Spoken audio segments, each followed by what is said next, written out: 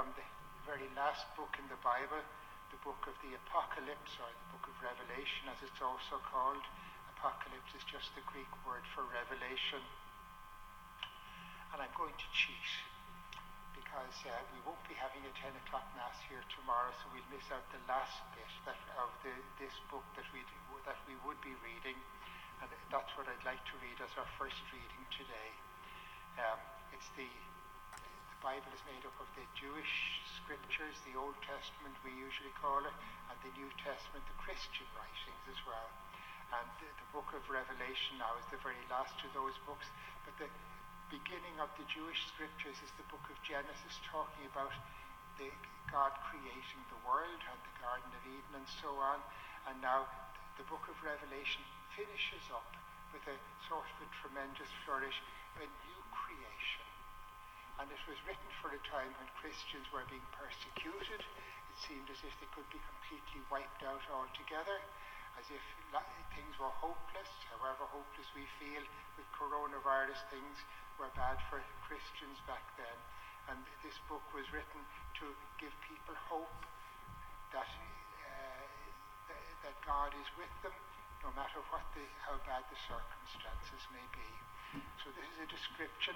It's sort of poetry. It's not a description of an actual scene, but poetry, a song of hope to give people courage in what they were facing.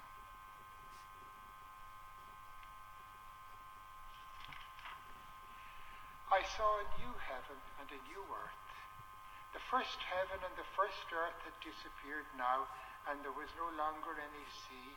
I saw the holy city, the new Jerusalem, coming down from God out of heaven, as beautiful as a bride, all dressed for her husband.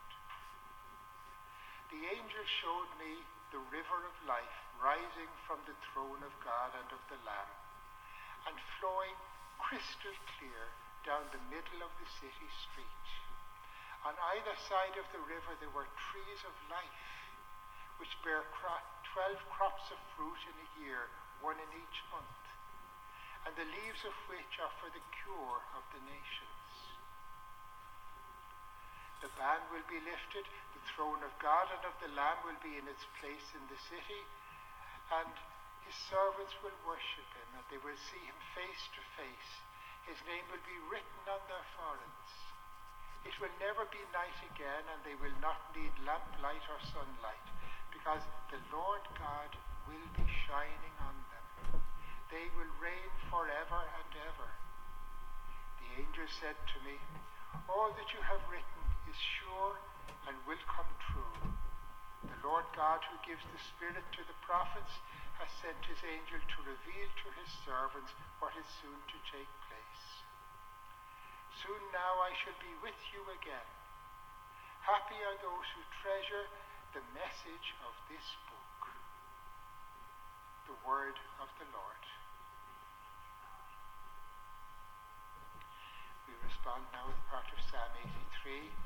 Our response is an expression of hope. The response is, here God lives among his people. Here God lives among his people. My soul is longing and yearning, is yearning for the courts of the Lord. My heart and my soul ring out their joy to God, the living God. Here God lives among his people. The sparrow herself finds a home, and the swallow a nest for her brood.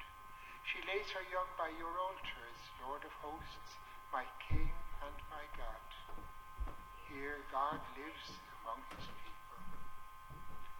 They are happy who dwell in your house, forever singing your praise.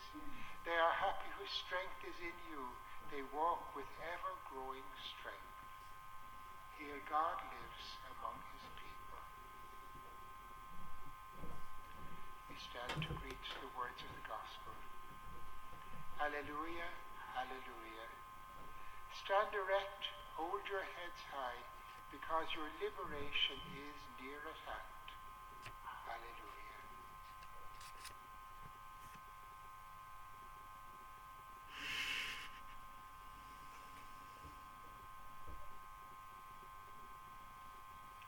The The Lord be with you. A reading from the Holy Gospel according to St. Luke.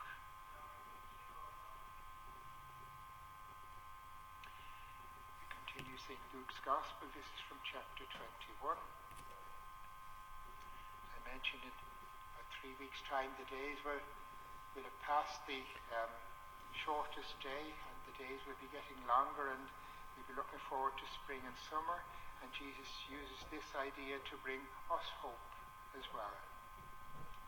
Jesus told his disciples a parable. Think of the fig tree, and indeed every tree.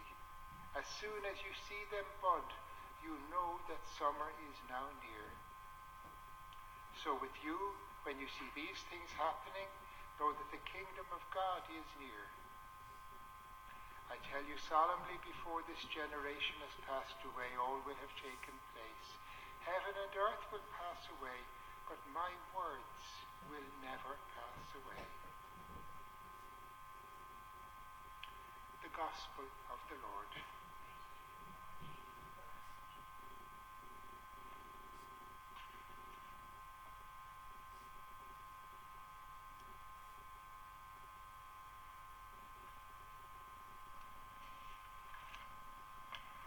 So as we think about those readings, you might like to look over them again in your own Bible at home. The first reading is from the last chapter of the book of Revelation, the very last book in the Bible. And whatever difficulties we face this year with coronavirus, with so many people being sick and dying, our 2 candles in front of the altar are in memory of those who have died of coronavirus and those in our own parish who have died as well. But we trust that God's light will conquer all the power of darkness and evil and even death itself. And this is the hope that I hope those readings can bring us.